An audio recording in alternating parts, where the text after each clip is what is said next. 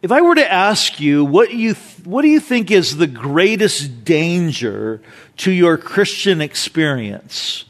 How would you answer that?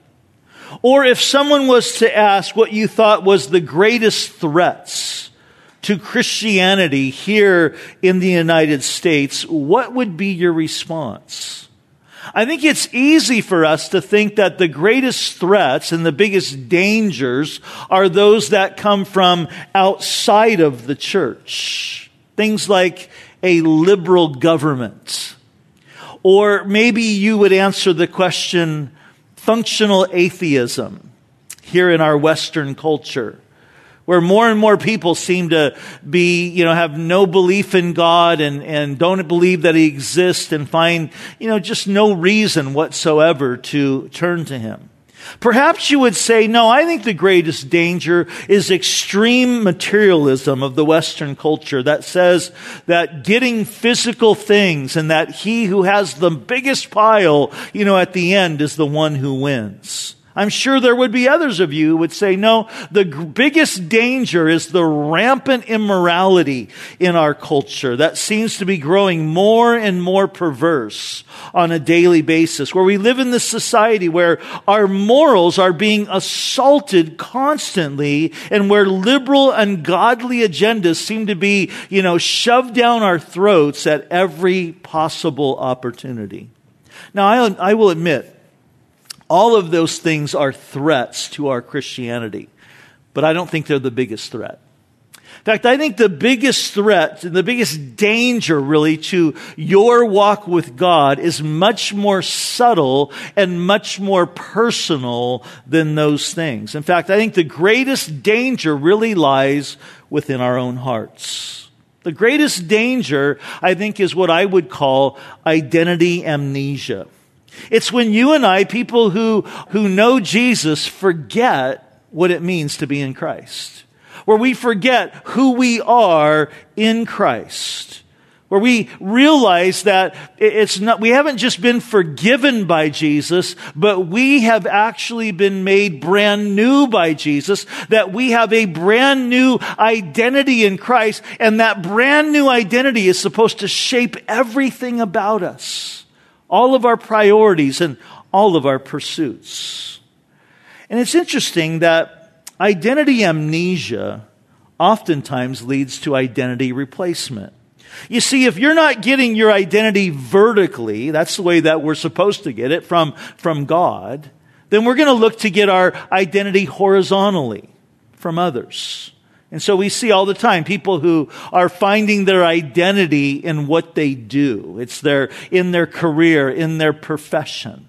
Or they'll find their identity in who they're connected to, their group of friends. Or maybe they'll find their identity in who they're married to as being the spouse of so-and-so. Or oftentimes parents will find their identity in their children, that they are the mother or father of so-and-so. In fact, I have seen parents come to a place of complete lostness when their child leaves the home because they've been getting something from their kids that they're not supposed to get.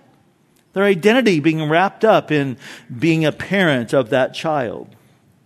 So identity amnesia, I think, is our greatest danger and the greatest threat to our walk with God. And I think Peter would agree with me because Peter spends a lot of time in this book. Really, it's a letter that he wrote to these people that were going through persecution there in the first century.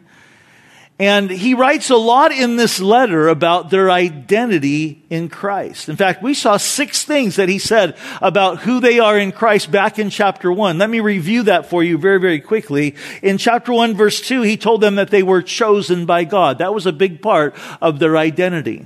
Also in verse 2 of chapter 1, he said that they were sanctified. Holy is the idea there. And we noted that holy is being set apart for a singular purpose, which is to glorify God. And so they were holy. That's a part of their identity. In verse 3, he said that they were born again to a living hope through the resurrection of Jesus Christ from the dead, that was a part of their identity. And in verse 4, he said that they were a people who had a glorious destiny destiny waiting for them, a glorious inheritance in Christ. That was a part of their identity. In verse 5, he said that they were people who were being kept for that inheritance, for that glorious destiny by the power of God, that was a part of their identity. And then in verse 18, he said that they were people who have been redeemed by the blood of Jesus Christ. So that was a part of their identity. And Peter will keep coming back to this theme over and over and over again in this letter. In fact, we're going to look at 5 more things that he says about who we are in Christ here in the passage that we read today. But I want you to remember, Peter is writing to a group of people who were suffering greatly.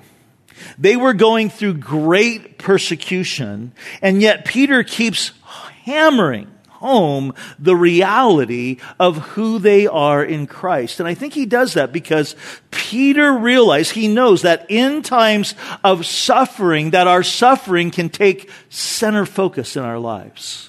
And in that time of suffering, we can literally forget who we are.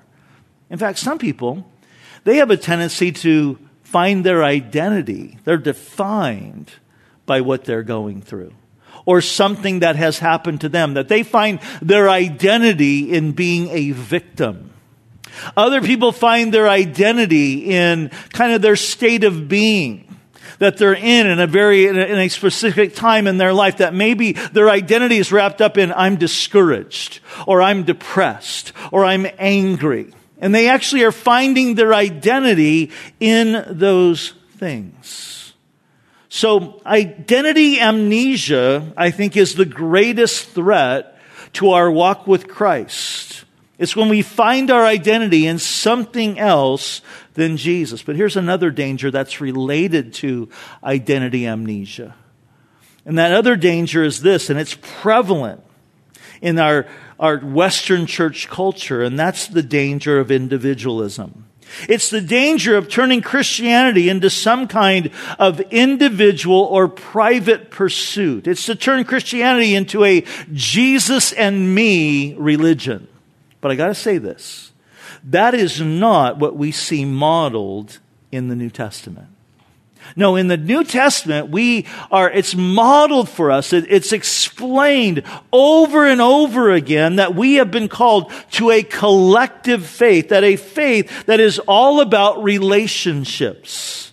So in the New Testament, it often uses phrases like the body of Christ, and the bride of Christ, and the temple of God, and the family of God, to remind us that our walk with God is in fact a collective community project.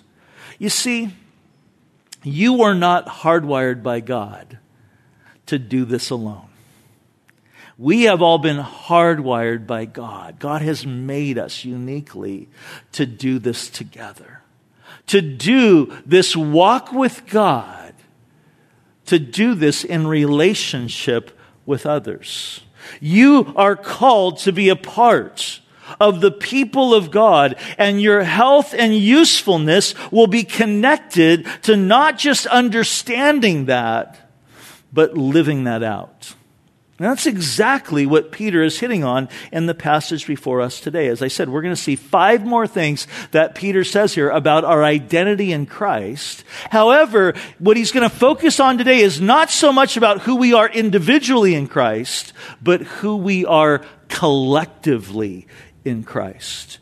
And as we come to understand who we are collectively in Christ, it then gives us some insight into what our mission and purpose is as God's people. And these are 2 things that I am just passionate about as a pastor, is helping people to understand who they are in Jesus, and then what is their mission and their purpose as being a part of God's family, their mission and purpose in the church, and then their mission and purpose in the world. And that's what we're going to see that Peter lays out for us today. Now, we looked at this passage last week, but our focus last week was on Christ, where Peter says there that Jesus is the cornerstone.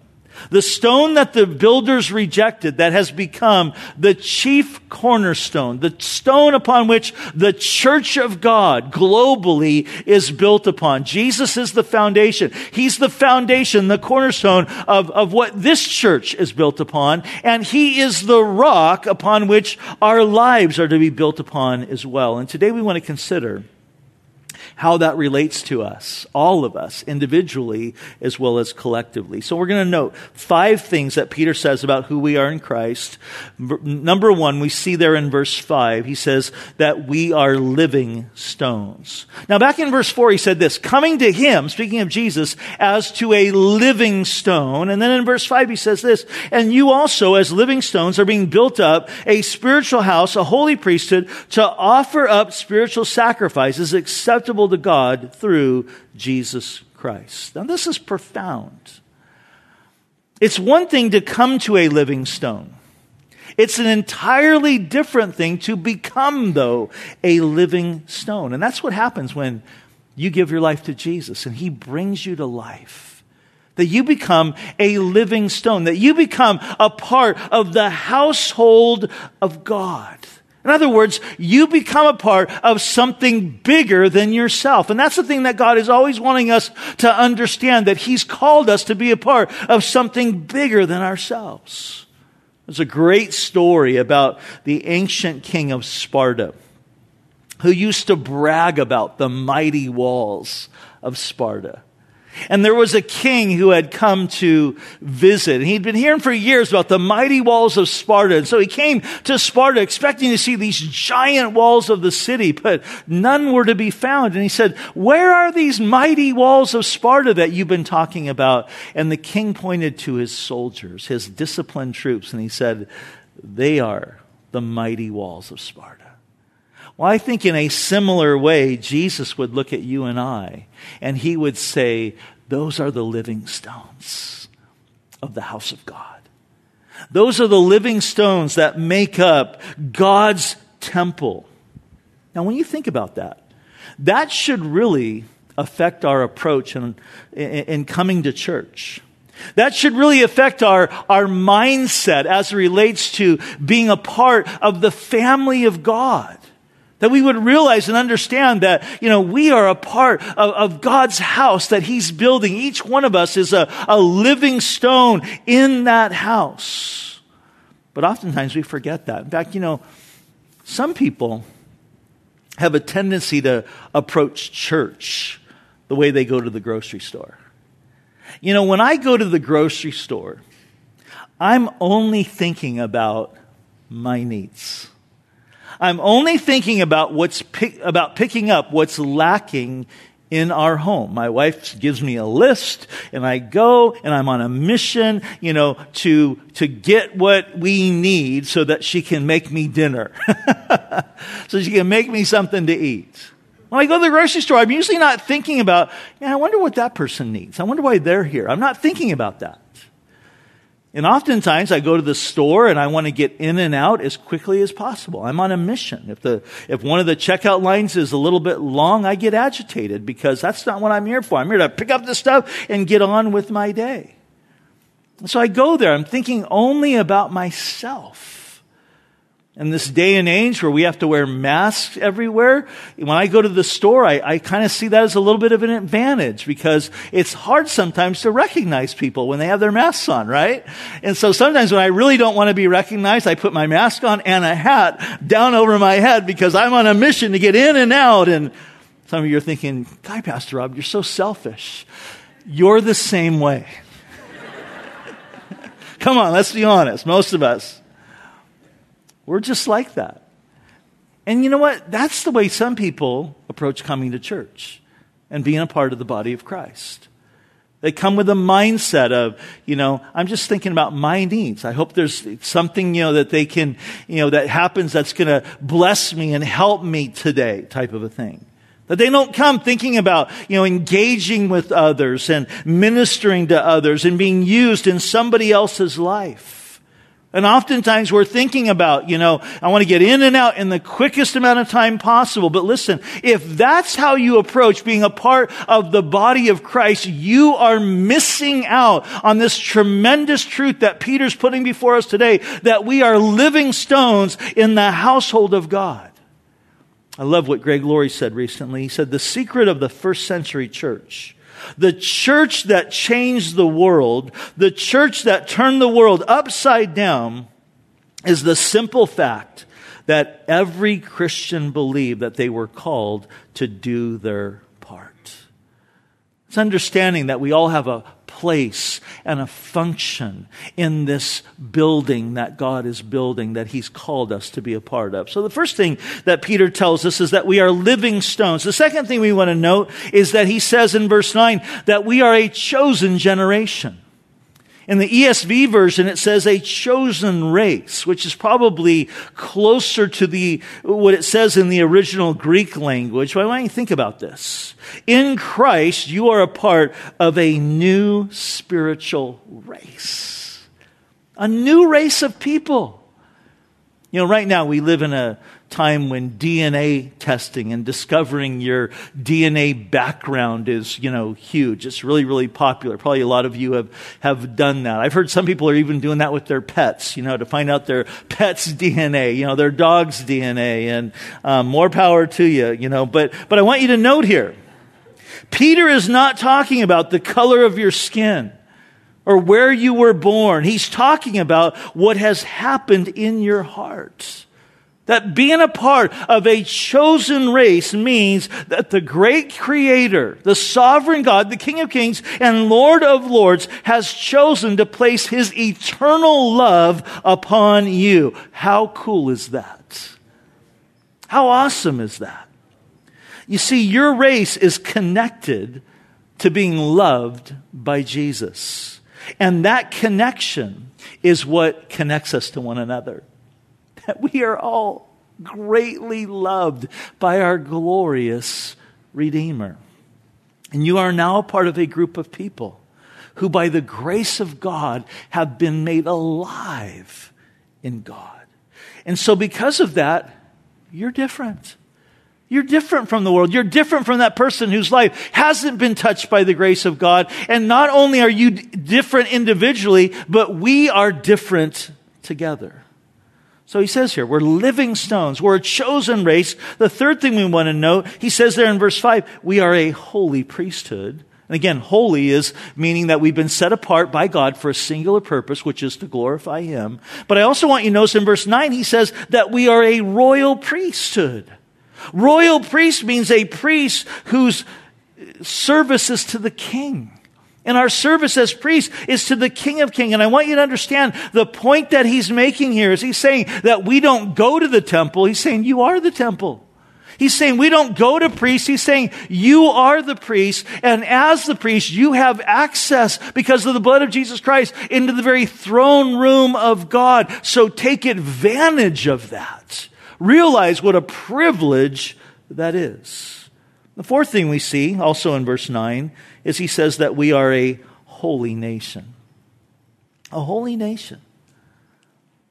When you meet people from other countries or you see people from other countries, oftentimes it's easy to tell that they're from somewhere else, right? Because you hear their accent and oftentimes their mannerisms are different.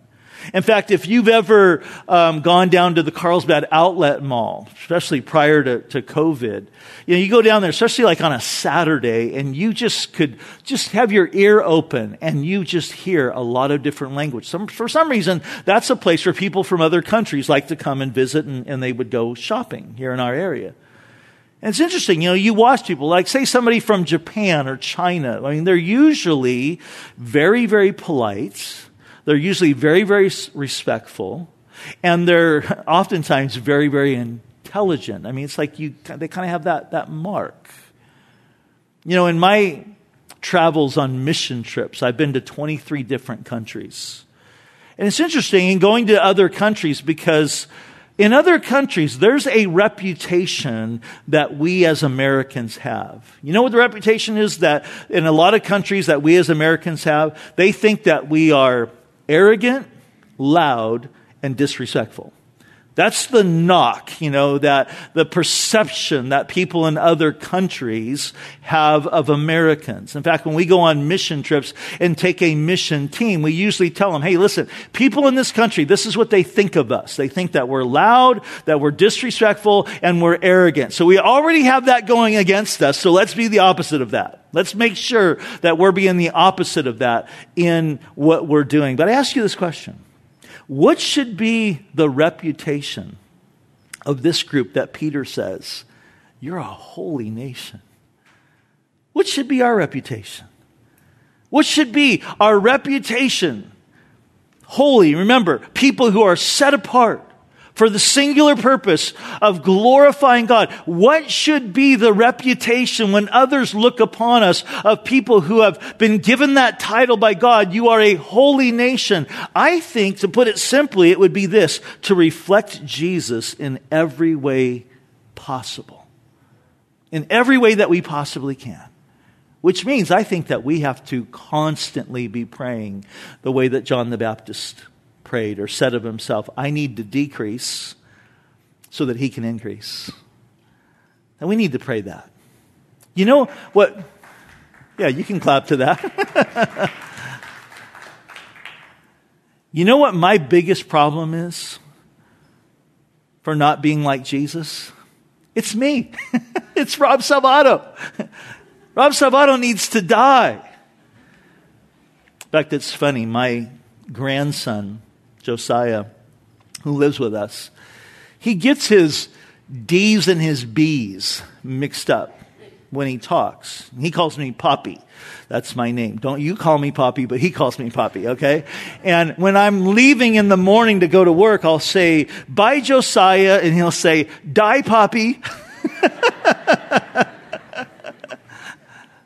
And first time he said that, I was like, no, it's bye. And then it's like the Lord spoke to me and said, no, that's a great reminder for you every single day, is that you need to die. Die to you. Lord, I need to decrease so that you might increase. But you see how this description's building? Living stones, a chosen race, a royal priesthood, a holy nation. And Peter is wanting us to see that this identity is now, it's deeper than race, it's deeper than gender, it's deeper than language, it's deeper than ethnicity, it's deeper than culture, it's deeper than our social classes. And those are all the things that cause us to be divided in our culture today. Those are all the things that people in our culture are divided over. And what the Lord is saying here is that we have been given a new collective identity that levels the playing field and makes us all the same. That it doesn't matter our gender, our race, our language, our ethnicity, our social class. That if I'm in Christ and you're in Christ, we're one. We're one in Jesus. The fifth thing that he says, also in verse 9, he calls us his own special people. His own special people. A people, the ESV puts it this way, a people for God's own possession. A people that he has drawn close to his heart. That he's wrapped his arms of grace around each one of us, and he says, you are mine. You're mine. You belong to me. I've sealed you, marked you with my Holy Spirit. You know, they would seal letters in those days, so you knew who it, you'd see that seal. Oh, I know who that's Rob's seal. I knew that it came from him. They'd seal packages that would go off on ships when it reached their destination. You knew who it belonged to. God says, I've placed my seal of my Holy Spirit on your heart so that you know you belong to me. And here's what's amazing about this. God says, you know, you may be living right now in a broken down body that restricts your physical existence in the world. You may feel like, you know, you're just not as useful as you used to be, but that's not how I see you. You're mine. You belong to me. You may be living in situations of trouble because we live in this fallen world and trouble is all around us. And God says, but you're mine. You belong to me. You may not be surrounded by an affirming group of people, but God says, you're mine. You may have a string of disappointments and failures that plague you from your past. But God says, that doesn't matter to me. I've paid the price for you. I love you, and you are mine. God says, I've taken you as my own, and I love you dearly, and I've got big plans for you. But it's not just us individually. Notice he says that we are his own special people as a whole. God looks at all of us. And he says, you're mine. You're my people. The writer of Hebrews says this, he's not ashamed to call us his brethren. Now, some of you, I bet you had a brother or a sister or maybe a cousin that someone would say, isn't that your brother? And you'd be like, I don't know him, like you're ashamed, to identify. Jesus is not ashamed to identify himself with us.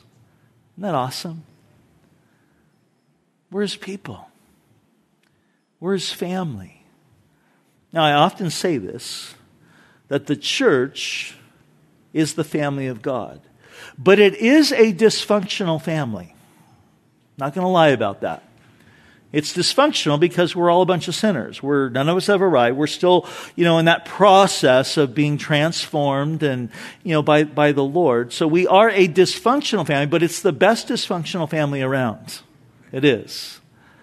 And if you're not a part of the family of God, I want to encourage you today to become a part of the family of God. It's wonderful. But this is what God says about who we are. And I want to encourage you, memorize this definition, this description, that you are living stones in the house of God, that you are part of a chosen race, that you are a royal priesthood, that you are part of a holy nation, that you are God's own possession, his prize. And then seek to live out that identity. To ask the Lord, what does this look like for me to live this out in my daily life? Because here's the thing. If you understand what your identity is, you'll also understand what your mission is.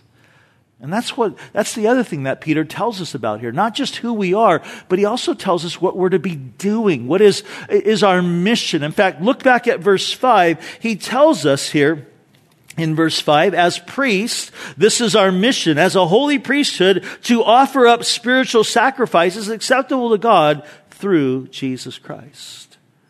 What did the priests do in the Old Testament? They offered up sacrifices. And Peter says that we're to offer up these spiritual sacrifices. Well, what could that be? What would be these spiritual sacrifices that we are to offer up? Well, I think one of the first things that would classify as a spiritual sacrifice that we're to offer up is our own bodies.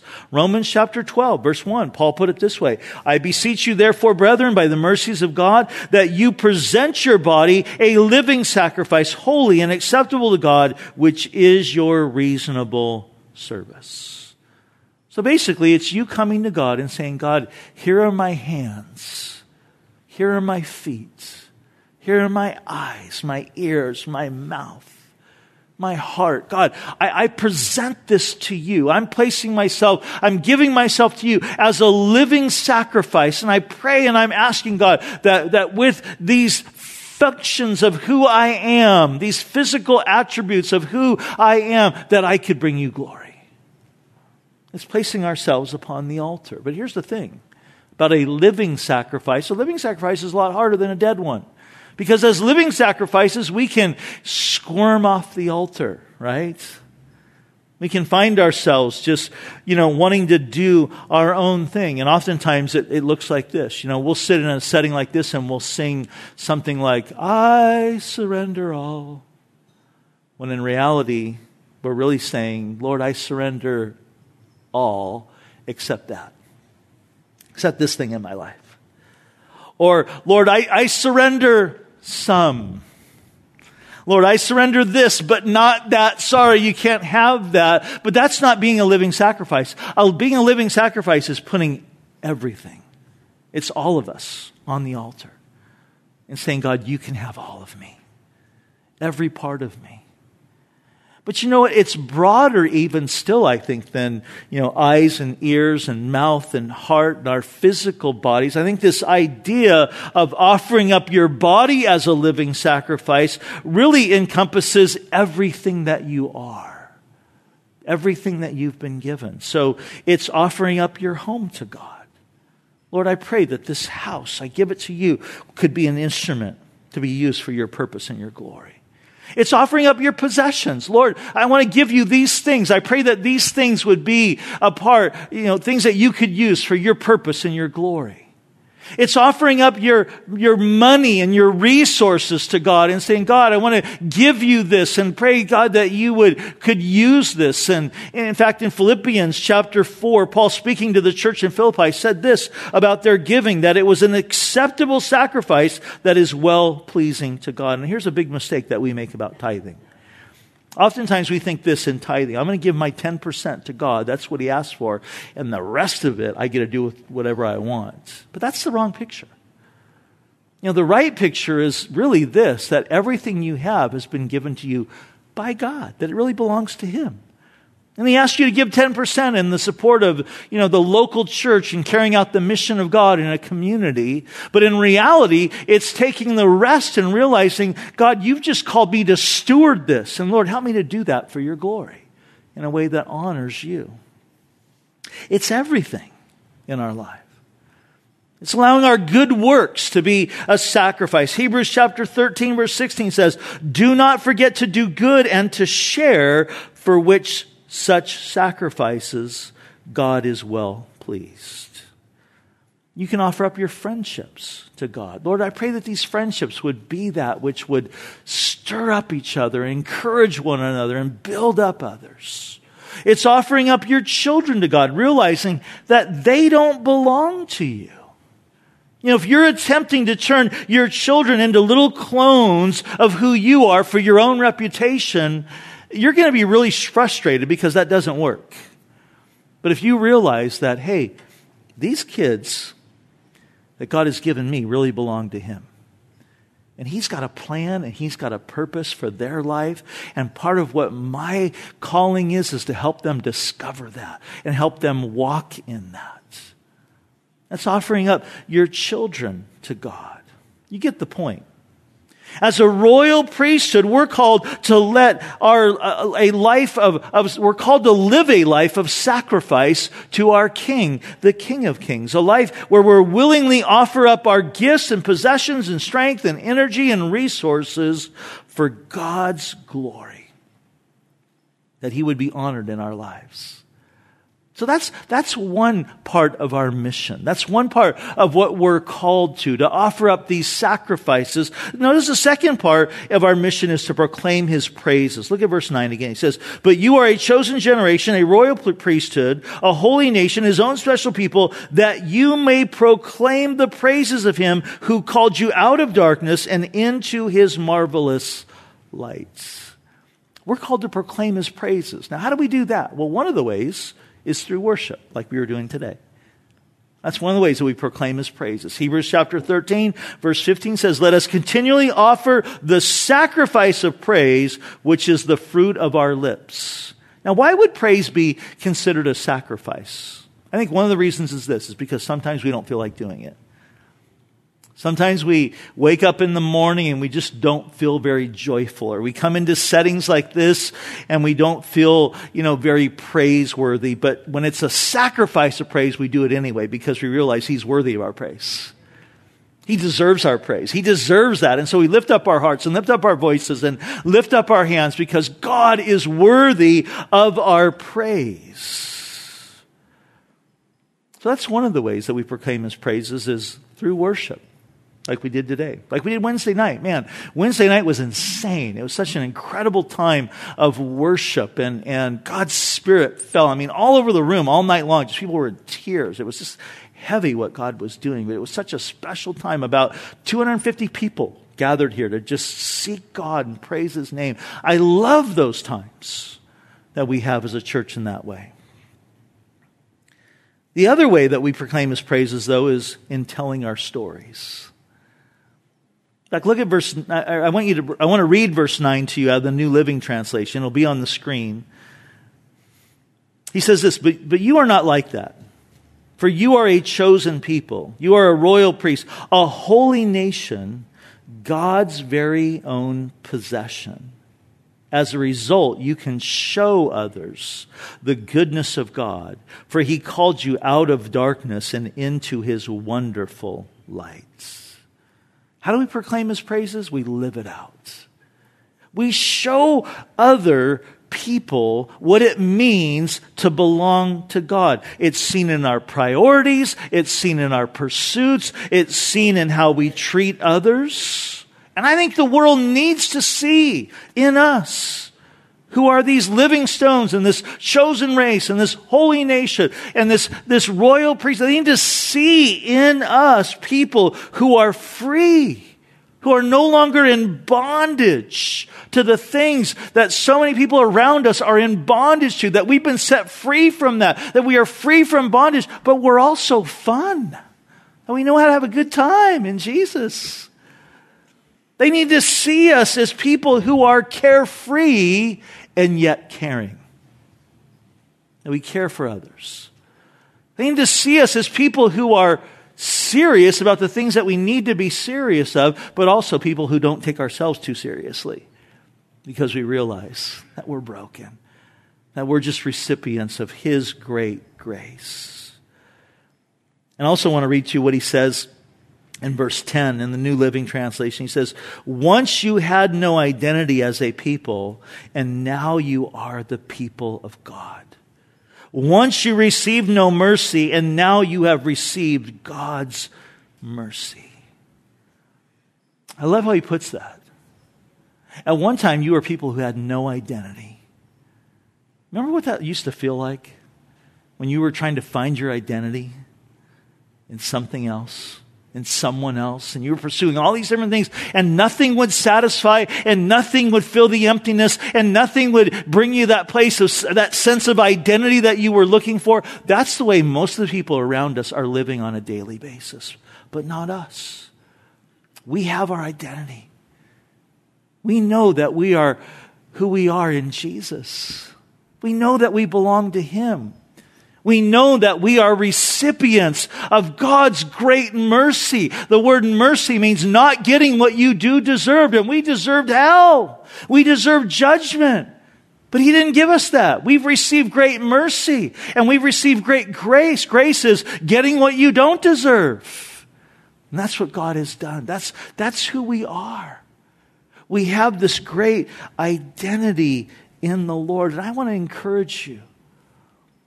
Tell your story. You have a story. You do. Some of you, your story is this, that Jesus saved you out of the pit. You were in the pit, you were in the muck and the mire, you were in the miry clay, you were all just covered by the grossness of life, and you had made a mess of your life, and Jesus came and He rescued you out of that. And that's your story. And it's a beautiful, wonderful story of God's redemption. Others of you, though, your story is not that He saved you out of the pit, but He saved you from it. That's my story. He got a hold of me before I would have ended up there. But I know, like Paul said, except for the grace of God, there go I. I know in looking at my life, I know that if God had not got a hold of my dad and saved him and delivered him from his alcoholism and changed his life, that would have radically affected my life and the path I would have went on. So I look and I go, man, God got a hold of me, He saved me, Jesus saved me from the pit. But that's my story. You have a story, and I want to encourage you to tell your story. In fact, I want to challenge you in the coming weeks. Grab somebody that you work with, live by, somebody that you like as an acquaintance. Take them for coffee. Take them for lunch. Find a place that's open, and say, hey, let's go get lunch, or let's go get some coffee. And then ask them, hey, what's your story? Tell me your story. And they will. Most people love to talk about themselves. They do.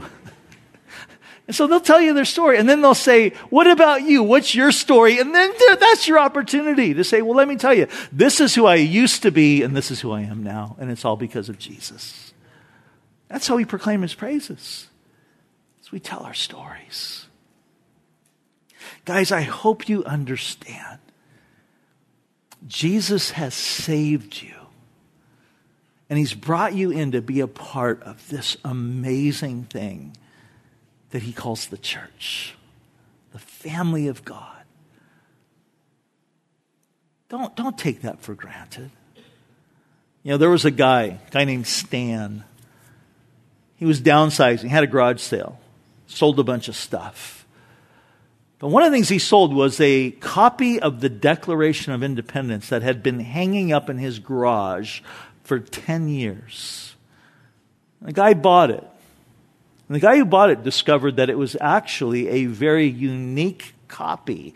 There were only a few copies of this particular copy of the Declaration of Independence, a few copies that were made in 1823. He bought it for $2.48 and sold it at an auction for over $477,000. And here's this guy, Stan, has this big valuable thing hanging up in his garage for 10 years. Has no idea how valuable it is. I pray that we wouldn't take for granted how valuable this is. And we can come together as the family of God. That God has called us to be a part of something that is special and being a part of a local church. You know, I think prior to COVID, some of you took it for granted. They said the average Christian in America goes to church 1.3 Sundays a month. I think it's much higher than that since COVID. And I've had many of you come up to me over the months and be like, man, thanks so much for being open. And I didn't realize how much I missed that. I remember the first couple times we were meeting outside and people just coming in tears. Something special happens when we come together, doesn't it? I pray we never lose sight of this. You know, we used to talk as our staff sometimes. We would say, you know, we'd go to retreat, men's retreat, women's retreat, or a youth retreat, and God just meets you in a special way on retreats. And we used to say, how can we bring that home, you know? Well, people go into retreats, I mean, they're paying money to go, and so they're there because they really, really want to be there.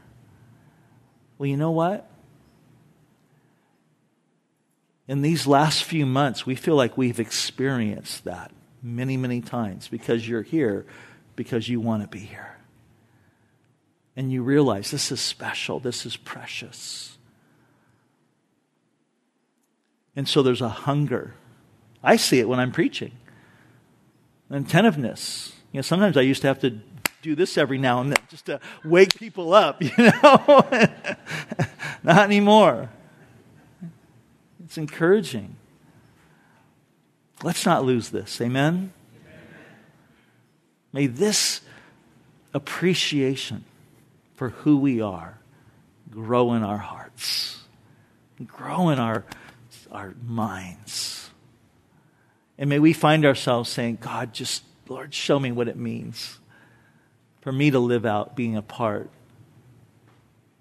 of your house, the house of God. Let's pray together. Lord, we love you. We thank you, God, for this beautiful, wonderful description that you've given us today in your word of who we are in Christ. And Lord, I pray that each one of us would find ourselves today just rejoicing in this beautiful, wonderful identity, that we, Lord, would be a people who would surrender all. That we would be those who would proclaim your praises in moments of worship as well as in telling our stories. Because you've done a great thing in saving some of us out of the pit and some of us from the pit. But Lord, you have redeemed us and you've set us free. And for that, we are so incredibly grateful. And Lord, today we want to just end our time together here as we sing a couple songs and just celebrating what you've done for us and the reality of what it means for us to be in Christ.